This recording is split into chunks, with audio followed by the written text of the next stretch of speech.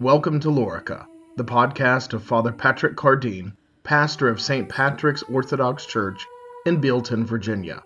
St. Patrick's is a parish in the Antiochian Orthodox Christian Archdiocese of North America, serving the Western Rite. Father Patrick is also the administrator of the Orthodox West.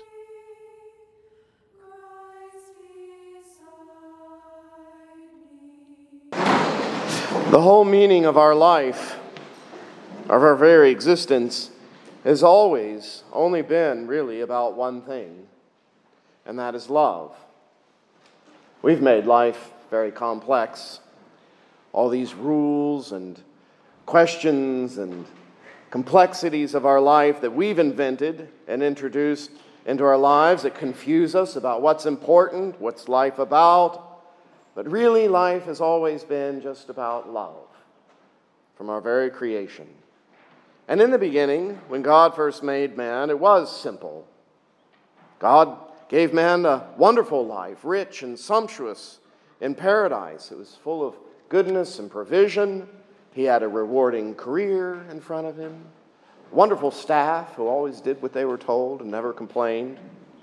The elephant would haul things for him, and the hippopotamus, they just were delighted to do their job. Now there was, of course, we know about this pesky little snake slithering about, and but as long as man paid him no attention, there was no harm, no foul there. Just ignore him. And there was one other thing. There was a little rule imposed on man. But it was a single don't, just one little don't. It wasn't complicated. Just don't do this one thing. So it's this utopian life that God gave man was very simple. Other than these two small little things, ignore the pesky snake and just don't do this one little thing. That's all he had to worry about. Keep this obedience, keep this commandment. But the obedience that God gave man not to eat of the tree wasn't simply for obedience sake. It meant something. It meant something deeper, this rule, this seemingly arbitrary rule, this prohibition. In reality, what this meant for man was it was meant to be a manifestation of his trust in God, his love for God. To love God is to trust God, to know, to be convinced that God loves you, and that God has only your best interest at heart. When he tells you to do something or not to do something, you know with absolute certainty that God is instructing you because he loves you and because he has your best interest at heart. The first mistake we know that man made is when she listened to the serpent, engaged the serpent, and then believed and was pulled into his lie.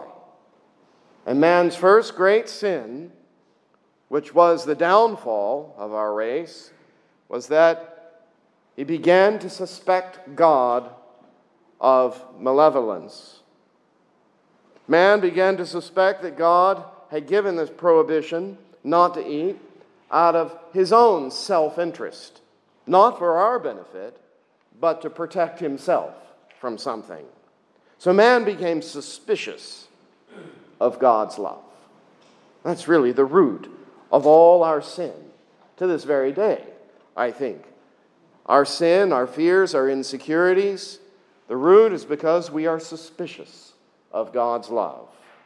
And so man, in his suspicion of God, set out to usurp God's authority and power. So he took and he ate, he broke the commandment, and basically by doing this, what he was saying was, I will make my own rules, my own laws, my own commandments. That's really what man did. God was the lawgiver, the good and righteous and holy lawgiver, and man said, no, God is doing this for suspicious, nefarious purposes. I will be my own lawgiver. I'll make the rules. With that, a tyrant was born. We went from a benevolent dictator to a despot and a tyrant, namely you and me. A tyrant was born and love was lost. God's commandments as the lawgiver, His rules are inspired by love, rules that convey love, a prohibition that fosters within us love. When man, as this new despot, starts fabricating rules, the rules he makes destroy love.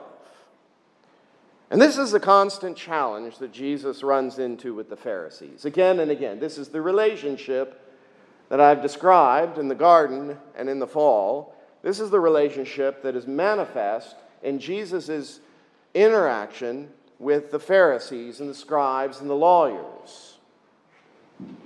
Their rules have become tyrannous and love-depleting. They have seated themselves in the seat of Moses. They've become the lawgivers, not God.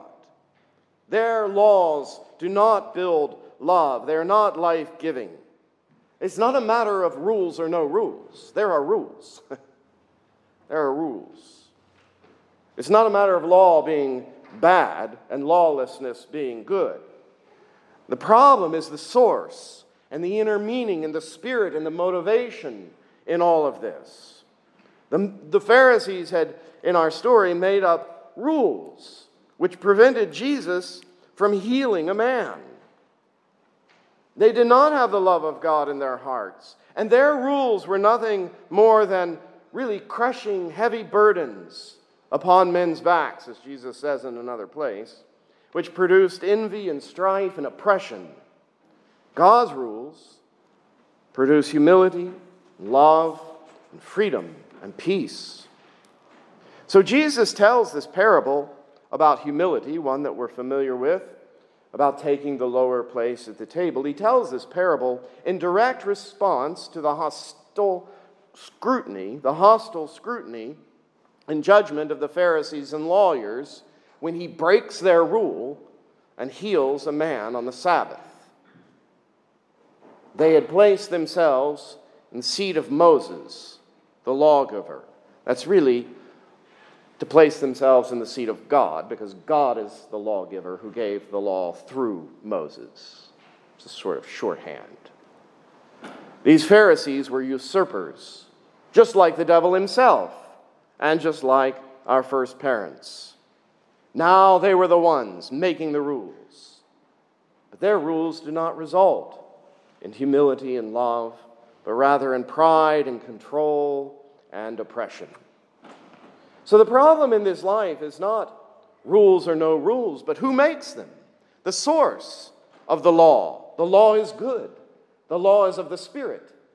In fact, I delight every Pentecost in preaching at the Feast of the Pentecost, or at least in the Pentecostal season, on the giving of the law at Sinai, because that's really what Pentecost is about. I'd love to preach in a Pentecostal church someday on Pentecost about the giving of the law at Sinai. I wonder how many Pentecostals make that association. The law is of God. God is the lawgiver. And now we live in the law of Christ. The law of Christ, which Paul speaks of. The law of love. A new commandment, which is more stringent than the old commandment. But they are God's rules, God's commands, God's love. And they flow out of His abundant and benevolent, gratuitous love for us. When we place ourselves in the place of God, we're going to call the shots, and we're going to put ourselves in the place of lawgiver. We become usurpers, and our rules become oppressive. Now, the only way for us to understand all of this is to know God's love. Otherwise, we suspect Him. We don't like His rules because we think He's trying to protect Himself, that they're in His own self-interest. And how many times do we hear people say this? It's terrible to hear people say that God wants people to worship Him because He's an egomaniac. How many times have you heard that? How deluded man has become to not see the cross and think he is an egomaniac, and that's why he desires our worship. But if we know that we are loved by God, that is true faith. God's rule, God's law, ultimately, is the manifestation of humility, and that's what the parable is all about. And really, the parable is about Christ himself, God himself, becoming man of a virgin and humbling himself. God is the one who takes the lowest seat, really. That's what the grand story of this parable is about. It's about God taking the lowest seat. But God's rule and God's law is a law of humility, of trust and faith and love. And all of these things, if they are true and real, they will manifest in our lives in obedience. And this obedience brings us to true freedom. Freedom from needing to be God, which is a wonderful thing. If you've ever tried to play God, which all of you have, just in case you didn't know, we've all tried to play God. That's a heavy burden to bear. It's nice to be under authority, to be under obedience. Jesus' yoke is easy and light when we just be his children, his sheep, and obey him. When we try and take up his yoke and be God, it's a heavy burden to bear. It's a crushing weight. God's rule of love is expressed in this parable as taking the lowest seat. This is the law of Christ, the law of love, to put others first, humble oneself, to become a servant, to give, not take. A person who lives in fear cannot do this. They're always needing to protect and preserve and take. Become jealous and envious and closed off when we live in fear. But when we're resting in the security of God's love for us, we're at peace, and we can risk such behavior as giving ourselves up for others. In the parable, there are two statements that are in the passive voice. He says, "These will be humbled, and these will be exalted." And this passive voice here indicates that it is an action of God that they will be humbled and exalted, not, other people. This is God's act. It will come from God, this result of being exalted or humbled. Our humiliation and or exaltation, spoken of here, though, it's important for us to understand this is eschatological. The consequences of our life in the end. We may not expect immediate results here and now. Just because you think you're taking the lowest seat doesn't mean you're going to be, your boss is going to come and elevate you or something. That's not what this is about. This is about at the end of your life, in the next world. We take the lowest seat at the table in this whole life. Jesus is not giving us a method for how to get promoted in this world. That's not what this is about. In fact, if you really want to know what your promotion looks like, you look to Christ. What was he promoted to in this world? He was promoted to that cross, a bloody cross. That's your promotion. We join him up on that cross. That's our exaltation. And that's what the gospel says. That is his exaltation. Of course, he is glorified, and we too shall be glorified. But for us, that is in the life to come. So he's showing us in this whole parable the law of love versus the laws of fallen man as usurper and despot.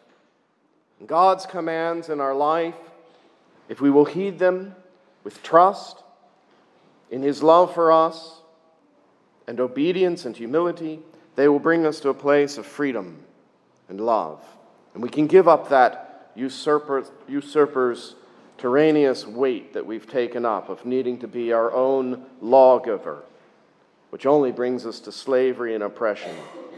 And we can embrace instead the lowest seat, the seat of humility and preference for others.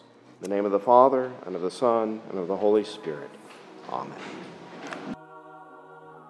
You have been listening to Father Patrick Cardeen, pastor of St. Patrick's Orthodox Church in Bealton, Virginia.